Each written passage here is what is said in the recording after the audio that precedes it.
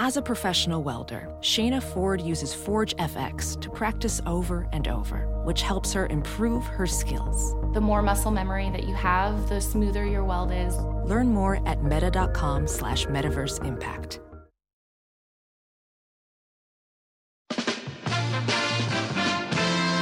Welcome to Hollywood and Levine. With another very good guest this week.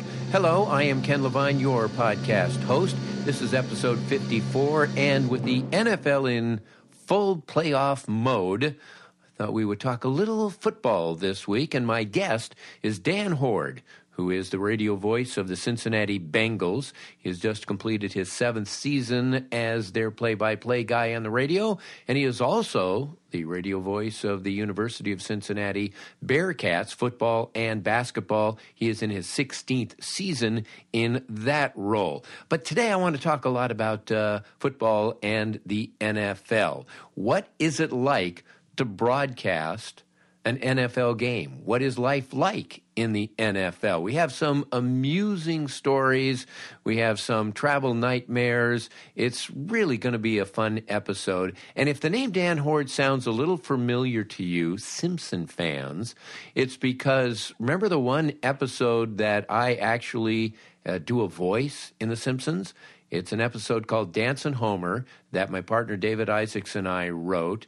And I play the voice of the minor league Springfield announcer, the Isotopes announcer, and I use the name Dan Hoard. And the reason why is because Dan was my broadcast partner the first year I ever did baseball, which was 1988, when we were both with the Syracuse Chiefs in the International League. And during the course of the interview, we're going to talk a little bit about that and some of the funny stories, some of the strange things that happened to us along the way. So even if you're not a sports fan, it's going to be amusing. And if you are a sports fan, and I know there's a lot of football fans out there who only follow the NFL during the playoff season, this is the episode for you. Episode 54, let's get it going right now. Hollywood and Levine. As opposed to baseball, where they play a game every day, in the NFL, you play once a week, so every game is like a big event, and that must be kind of fun.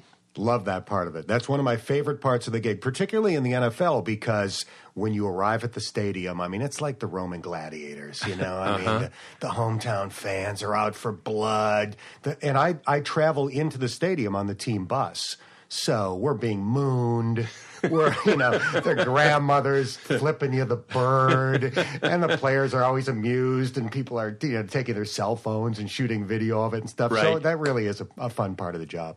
And, the build up to it all week long and everything else. Yeah. Everywhere you go in Cincinnati, do people stop you and go, what's wrong with the Bengals? This year, yes, unfortunately. But 2 years ago, they were really good. So, 2 years ago, it's like, are we going to win the Super Bowl? Is Dalton going to be the MVP? So that comes with the territory. So going to the different stadiums, I mean, it used to be where if you were a broadcaster, you were pretty much on the 50-yard line or maybe the 40. Yeah. But now with these new stadiums and everybody wants, these luxury boxes, yeah. I was in the new Dallas Cowboy Stadium, and they showed me the visiting radio booth, and you were in a different time zone. You were like in the corners, like maybe the worst vantage point of seeing a game ever. Yeah. How do you call games from these horrible vantage points? Poorly. That's how I call games from those vantage points. But yeah, so here's the rule. The newer the stadium, the more likely the radio booth to suck. So network TV is still guaranteed having a spot at the 50-yard line. Because right. the amount and of money they have pay. one in Dallas, too. Yeah. Every stadium, they are right. guaranteed. It's written in. So, Nance and Romo are at the 50. Yeah, well, that's where they're making all their money is off of TV. But radio guys are now, if it's a new stadium, you're likely to be in a terrible spot, and you can't complain about it on the air because nobody wants to hear, well, I botched that call because the booth sucks. Right. But the other thing is, it's generally the same for the home announcer. So the Dallas booth you referred to, you're right next to the Cowboys guy. It's not like they put Cowboy guy at the 50 and visiting guy is in the end zone. Right. Poor Brad Sham is right there with you, the legendary voice of the Cowboys. The one exception to that is Washington. So when they built the FedEx Field, the radio booths are in a terrible location. But I guess the Redskin guy said, forget it, I can't do the game. So they took a luxury box at the 50 and retrofitted it to become a radio booth. Wow. So several years ago, the Bengals played in Washington, and 9 days later, the University of Cincinnati played a game there against Virginia Tech, where Cincinnati was the home team. So I was like, do I get the booth? And I did. So it was great. The game ended like on a touchdown pass with 10 seconds to go, and I was able to call it because I had the good booth. There was a game earlier in the season in Buffalo where it was a blizzard, and I have no idea how the announcers are able to call that. Have you ever had to do a game in a blizzard or a monsoon? Or there was that Patriots-Falcons game earlier last year in the fog. Yeah. Have you ever had anything like that? Not yet. I grew up near Buffalo, so I've seen plenty of games like that, but I have not done a game quite like that. I did a college game a couple of years ago. The University of Houston was building a new stadium, and while they were building their new one, the college team played at the local soccer stadium. Okay. And it's a smaller stadium, and they didn't really have a traditional press box, so you were in, I guess we were in a luxury box, but it was more or less at ground level and way down on one end of the field. So on the far end of the field, you weren't high enough to see any yard markers. Oh. So that was a slight problem. So, other than an official throwing up his arms to indicate touchdown, it was strictly guesswork. There was no video monitor to help. I mean, you were doing your best to try to kind of gauge how close are they to the goalpost, but I'm sure it was wildly inaccurate. If there was no television, you could just make it up. Right? And I did. It's like, for you, they were on the 16-yard line. They might have been on the 30. But, for your listeners. What a run. And then you'd look up at the scoreboard, 2nd and 8. Hey, I remember Dan and I know each other from when we both broadcast Syracuse Chiefs baseball in 1988. We'll get back to football in a second. But I remember you and I did a couple of games in Mile High Stadium in Denver. Yeah. And that, of course, was a field and a stadium that was configured for football. And there was no real baseball press box. So what they did is they took a luxury box and they just made it a press box. But there were like 4 or 5 rows of seats behind us, which they sold at the time. Remember that? I do. And people were telling us to shut up. And we're saying, well, we're we broadcasting. thought we would win them over. Yeah. Not so much. The other thing I remember about that, though, was that we were completely removed from the other main press box where the writers and the information was. Mm-hmm. So, good luck getting a score, an out-of-town score. This was pre-internet. Right. So, we were just like in a separate universe for that 3-game series. Okay, one final Denver anecdote, and then we'll get back to football. We were playing a game there one night, and it was one of those marathon 15-inning games, and there was like a 2-hour time difference. So if it was 2 o'clock in the morning in Denver, it's 4 o'clock in the morning back home in Syracuse. And my partner says, gee, I wonder how many people are listening. And you said, I tell you what, if you call the station, we'll give you free tickets. And I'm waving them off like, no, don't do this. This is a really, really bad idea. We did not get anybody. All right. Getting back to football. So give me an idea of what it's like in the booth. You have your analyst. Do you have spotters, statisticians, masseuses? What do you have there in the booth with you normally? No masseuses. No but masseuses. We have all of the other things that you mentioned. So our booth looks this way. All the way to the left, you've got my spotter. Okay. then me. And the spotter is somebody who has a board with all of the names It's and my numbers. board, so I create that board. The Okay. announcer creates that board. Right. But he is going to help me out with two things. And this is different for every announcer. Every Sure. announcer has a different desire from the spotter. But I'm looking for two things. I want to know what running back is in the game before the ball is snapped. And if it's a spotter that I can trust and know that he knows what he's doing, I like to know how many tight ends are on the field before the snap. I can pretty much recognize anything else. Okay. And then after the play is finished, I want him to point out who made the tackle. Because as the play-by-play announcer, you're following the ball. The quarterback takes the snap, he hands it off to such and such, or he throws it to this guy. That's the primary thing that you are trying to identify. And when the tackle is made, sometimes you can see who it is. Other times it's a scrum and you can't. Right. But the spotter can really help out that way. And then Right. they also help if there's a crazy play and this guy that, you don't really see it that well live, but he might be able to pick out when the guy climbs from the bottom of the pile. He recovered Right. the fumble or something Right. like that. Right. So those are the things that the spotter helped me out with. Okay. Now, on the Bengals home games, I have a guy named Dave Kelly who spots for me. And he's so good at it that now he does a college game every week for ESPN. But the things that he notices during the course of a game are incredible. So he's feeding this information based on these things that he sees during the course of the game. Right. And it's an incredible resource that makes me sound good. So Dave Kelly, thank you. Okay. So we've got spotter, me, then a stat man that sits in between me and my color commentator, and then he's the furthest guy to the right. Okay. Now, when you go on the road, though, do you travel with these guys or do you pick up local guys?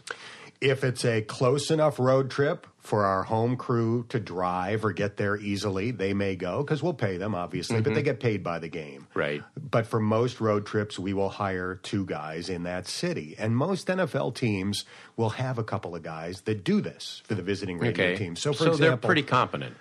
9 times out of 10, they're Right. pretty They don't competent. say, what's a tight end?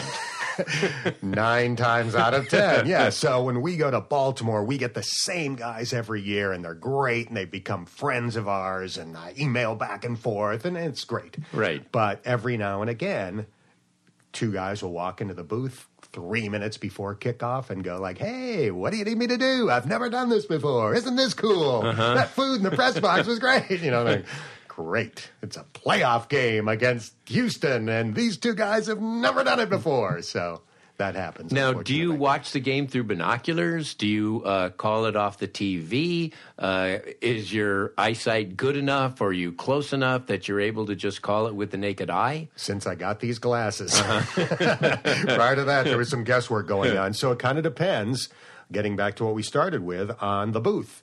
So if it's a booth where I am watching the game from a great distance and these are ants running around on the field, then I have special wide-angle binoculars that I use that obviously magnify what I'm looking at, but not so much that I can't see all 22 guys. Right. These are the Bushnell extra wides. Very common in the football broadcasting world, right?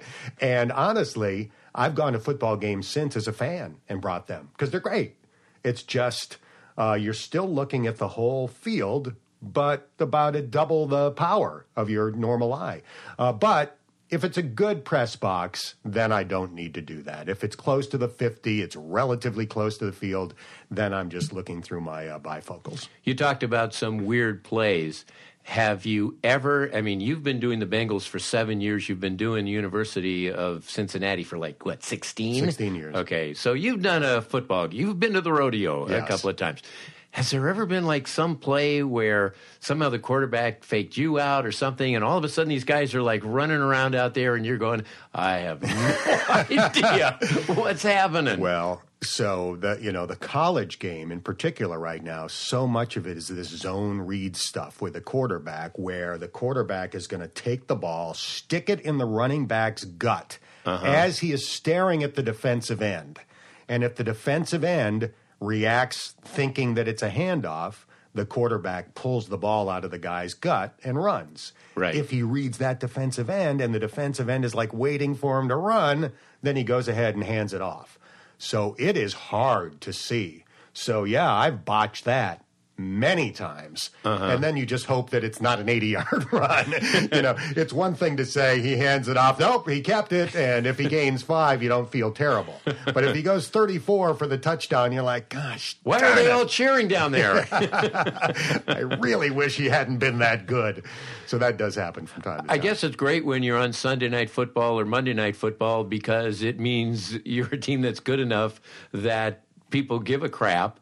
Do you have, does Al Michaels and Joe Buck and Jim Nance and, Sean McDonough, they come into the booth and they ask you some questions like, who are these guys? Huh? Well, if I know the guy, he will. And I know quite a few of the announcers after being in the league for a while. And with the, the radio guys of the teams that we play on a regular basis, many of those guys have become friends. So we'll talk during the week. Sure. I have Bengal shows that I do during the week that they come on, and I'll go on their shows. So that is really a great resource to pick up information about their teams. Okay. But like Al Michaels, you know Al Michaels? Al does not come into the booth. No, I wish he did, just for the photo. But no, Al's got plenty of resources, so he does not come in and ask me for my thought on the backup left guard. Not yet. Yes, to his peril. So now we're in the playoffs, and I know in the NHL, in hockey, they talk about there is a very distinctive difference in intensity between regular season play and playoff hockey. Is that true in football, too? Absolutely. It's like that in football, and not just for the playoffs, but a big game with a lot at stake, even at the end of the regular season, is like that. You can feel the difference. The hitting is more vicious. The intensity during the course of the week, building up to kickoff, is very noticeable. So, yes, big difference in football, just like hockey. And I guess to be on Monday Night Football or Sunday Night Football, since it is a national game, I'm sure the players are up a little bit more for that, too, because they know they're going to get a national audience. Yeah, it's not like what it was when we were kids, when there was one night game during the week and everybody watched Monday Night Football. So that was just an incredible experience. Right. Now every team is on Thursday Night Football once a year. Most teams are going to be on either Monday or Sunday. The Patriots will be on both a bunch of times. Right. But it's not quite what it was just because there's so much nationally televised nighttime football now. Have you done a game in Europe yet? Yeah, we played in London last year, and here's the funny thing about the game. So the Bengals played the Redskins last year in London. The game ended in a tie. And in the U.S., when the game ends in a tie, fans walk out pissed off. They're like, I paid my money and it's a tie. In London, everybody's like, oh, just like a soccer match. This was great. We love ties. So it's the only tie ever where everybody in the stands was happy. How do you prepare for a game? It took a while for me to really kind of figure out what I needed to do because I do a college game on Saturday and an NFL game on Sunday, and that's a lot of names and numbers to get down. Now, I'm doing the University of Cincinnati every week and the Bengals every week, so those teams I've got down. I'm adding information during the course of the week. That green guy, I remember him. Yeah, Dalton, exactly. I remember that guy. What's the AJ stand for? So I've got two opponents that I've got to have down by the weekend. So I learned through experience and trying to figure it out my first year or two that Monday had to be reserved, like all day Monday, for working on my Bengals opponent. I want to have that team down by Tuesday morning because I'm going to work on a Bengals TV show on Tuesday, and I need to have it locked in by then. So that's Monday. So, Coach, this Sunday when we play Jacksonville, no, we're playing Minnesota. That's what I got the schedule wrong. Yeah. You sure about that, Coach? So that's Monday, and then Tuesday I do the same thing with the Cincinnati opponent. And if I get that stuff done on Monday and Tuesday, I'm in good shape for the rest of the week because Wednesday I'm going to be doing a 2-hour Bengals radio show. Thursday I'm going to do this University of Cincinnati coaches radio show. Friday I'm going to do a 3-hour Bengals radio show. So it's really hard to do a lot more prep once I'm doing these shows. Sure. So if I get all of that prep work down on Monday and Tuesday and then can just continue to add a little here and a little there during the course of the week, I find I'm in good shape. And by prep work, you mean going over the notes, going over the statistics, watching game footage, I guess, through NFL.com or whatever. Yep. You can go back because the games are archived, so you can Correct. go back and watch a whole season. Well, I don't Yeah. do that, but I do watch their previous game. And NFL.com has a great thing for broadcasters. It's a thing called Game Pass, where you can watch any archived game, but they also do a condensed version. So they basically, you see the play, and then you see the next play. Yeah. So I can watch that opponent in like a half an hour. Which is great. So the basics of preparing for the game are the names and numbers. You know, when number 27 for the other team intercepts a pass and starts streaking down the sideline, Right. I can't be going, and that guy, I got to have 27 memorized by Sunday. So names and numbers to begin with, some basic biographical information, where they went to college, when they were drafted, what's their contract status. And then you're looking for, like, I try to find a couple of good nuggets on everybody. Little stories and things Yeah, like a couple that. of good Yeah. anecdotes, things that maybe aren't widely known, something that you don't hear every week on the broadcast. And a tiny portion of that stuff will make it into a game, but you like to have it just in case. And they don't let you watch practice, right? I can watch the first 25 minutes of practice, but that's it. During training camp, I can watch all of practice, and I Right. do. But once the Right. season begins, even though I'm employed by the Bengals, and so is my color commentator, we are members of the media, so we are under the same restrictions that everybody else is under. Do you get to know the players? I know in baseball, you spend 7 months with them, and they see you every day. They see you every week. Do you really get to know a lot of the players? I do. You don't get to know them quite the same way that you do in baseball. There's just something about baseball where it's a little more conversational. You're more likely to be in the locker room or in the clubhouse in baseball talking about their family or their alma mater or whatever. Right. In football, the conversations tend to be more about football for whatever reason. I mean, there's some Bengals guys that I will shoot the bull with. But Right. for the most part, I'm in there almost every day. The locker room's open almost every day, asking them football-related questions. So they know me. What's I a know tight them. end? So, we know each other, but it's not quite as friendly's the wrong word, but conversational as it is in a baseball clubhouse. Now, do you get a chance to know any of the opposing players? Do you know Tom Brady, Aaron Rodgers, all No, these guys? the only guys that I really know are guys that played for the University of Cincinnati. Oh, okay. So those guys I get to know Sure, well. sure. With the opposing players, they may do a conference call with the Cincinnati media. So Tom Brady did this the last time the Bengals played the Patriots, Right. where you get to ask him questions over a phone, Right. with a bunch of people sitting around this phone for Right. 15 or 20 minutes, and I do that. And I think I asked Brady how he's getting younger every year. The last time that. Oh, it's that guy. It's the Yeah, younger I was like, guy. do you have a Dorian Gray Yeah. picture in your? So, so that's about the only interaction that I'll get with the visiting players. Okay. When he was dating Bridget Moynihan, she used to work out in my gym, and sometimes during the off season, he would come and work out in the gym. So it's like hard to believe, you're an NFL announcer, and I know Tom Brady. I've spoken to Tom Brady. Now you mentioned that you do the University of Cincinnati, and those games are usually on Saturday, Yeah. and of course Bengal games generally are on Sunday. But there must be some days where you're on the road somewhere with the Bearcats, Yeah. and then you have to travel 3,000 miles to meet up with the Bengals the next Yeah. day. You have probably had a couple of hairy travel experiences, haven't you? Well, I'll tell you this: the most nerve-wracking day of my year, every year, is the day the NFL schedule comes out. Because at that point, I already have the University of Cincinnati schedule. That's going to come out before Right. the NFL. Right. So I've got this on my planner, and I just know, okay, here it comes.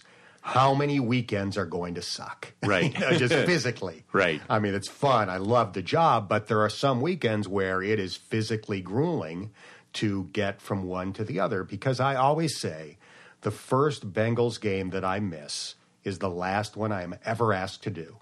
I've got to be there. Right. My contract stipulates kind of the order of what I'm required to do. So a Bengals game trumps all. Can't miss a Bengals game. I may have to miss a University of Cincinnati game once or twice a year. When they played in London, I couldn't do the game the day before. So that happens. But I can't miss a Bengals game. So, for example, earlier this year, the University of Cincinnati played on a Saturday in New Orleans against Tulane, and the Bengals played the next day in Jacksonville at 1 o'clock. Okay. So in college football, the game times don't come out sometimes until a week before. Oh, so that's right. And they change, yeah. Yes. So it's not like you go, okay, great, I can book my flight. Right. No, you're not going to get that game time. Right. So I'm just begging and praying, please don't be a night game. Right. Because if it's a night game, I don't dare to drive or to fly on a Sunday morning from New Orleans to Jacksonville, because I've flown in and out of New Orleans often enough to know that service there is very sketchy. They don't have a lot of airlines. Flights frequently get canceled. You got weather. So I knew I got to drive that game. It's like an 8-hour drive. And fortunately, it was a day game. It wasn't noon. It was like 3:30 or something. So I was able to hit the road and, driving all night to be there the next day. But that's not ideal. I mean, you want to be alert and well-rested by kickoff on Sunday. Sometimes that's just not possible. Right. So, a couple times a year, my plans are going to be something along those lines. You told me a story off the air about like being in East Carolina and then having to go to Denver, and that was just part of the trip. Yeah, so that was the weekend before Thanksgiving. The University of Cincinnati played a Saturday noon game at East Carolina, which is in Greenville, North Carolina. Not a lot of airline service out of Greenville. Right. I think they have one flight that goes to Charlotte every day. Okay. So the next day, the Bengals were in Denver. 1 o'clock game, Cincinnati time in Denver, so 3 o'clock Denver time. So I do this noon game at East Carolina. I take the one flight from Greenville to Charlotte, get to Charlotte, have a long layover, finally fly late that night to Denver, arrive at like 2:30 in the morning, go to my hotel. Okay. Key to the room doesn't work, proving my theory that the later you arrive, it never works. Catch a few hours sleep, do the Bengals-Broncos game. Fortunately, they won, so that was great. Right. Go to the airport, long layover, catch a red eye that left 5 minutes to midnight to Miami.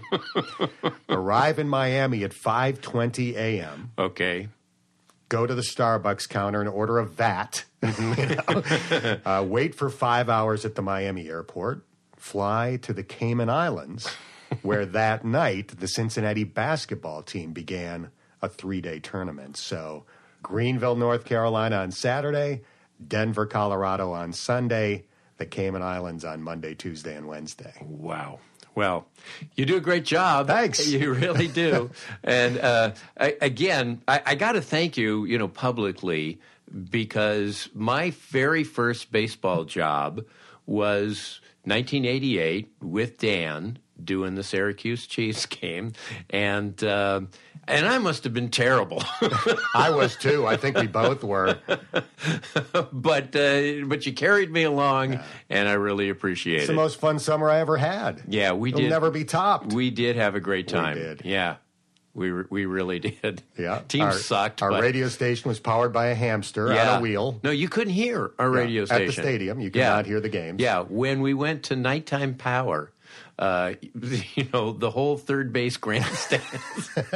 The guy back at the station loved us, though. He thought we were really entertaining. Yeah. Our one listener. Right, exactly. And like, I remember the first month of the season, it never got up to 40 degrees. So, I mean, we're freezing, and there's like 28 people in the stands there. And after my first month, the president of the team, Tex Simone, said, okay, Kenny, you know, why don't you come into my office and, you know, critique you for the first month? And I go, oh God. This will be fun. Oh, God, this is going to be terrible. So I sit down, and he goes, well, Kenny, don't give the attendance. Don't give the attendance. I mean, if, you know, there's only like a few hundred people, you know, don't give the attendance. I said, okay, fine, I won't give the attendance. What else? He goes, that's it. Well, so I had the Tech Simone meeting early in my tenure there. I was there for a couple years before you arrived. So he calls me into the office about a month into my first season, and his constructive criticism to me was, it is never cold at the ballpark. Excuse me, it was, you know, 9 degrees last night. What do you mean? He's like, no, you are never to say that it's cold. Never use the word cold. You can advise the fans to bring jackets. You can say bring a blanket if you want to, but I don't ever want to hear my you partner use is the word. suffering from hypothermia. It's frostbite night. Yeah, but never use the word cold. And that was the only really constructive criticism he ever gave me. Yeah, we did have a good time. Well, good luck to the Bengals next year. Thanks. We'll take it. And to the Bearcats basketball team. And, you know, you can also listen to Dan.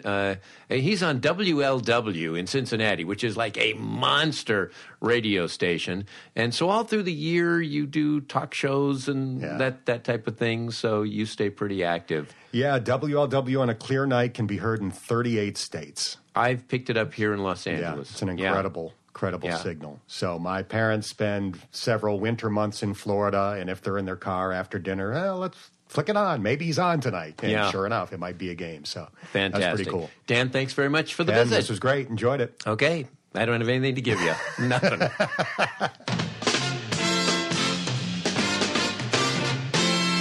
That will do it for this episode of Hollywood and Levine. Our thanks, as always, to Adam and Susie Meister Butler, Howard Hoffman, John Wolford, and Randy Thomas, and to Dan Horde, the voice of the Cincinnati Bengals, and maybe he'll get into the playoffs next year. Or the year after, whatever. If you want to get in touch with me for any reason, easy to do. I have an email address, hollywoodlevine@outlook.com. Again, that's hollywoodlevine@outlook.com. You can always follow me on Twitter @KenLevine, and I will see you next week with more right here. Bye-bye. Hollywood.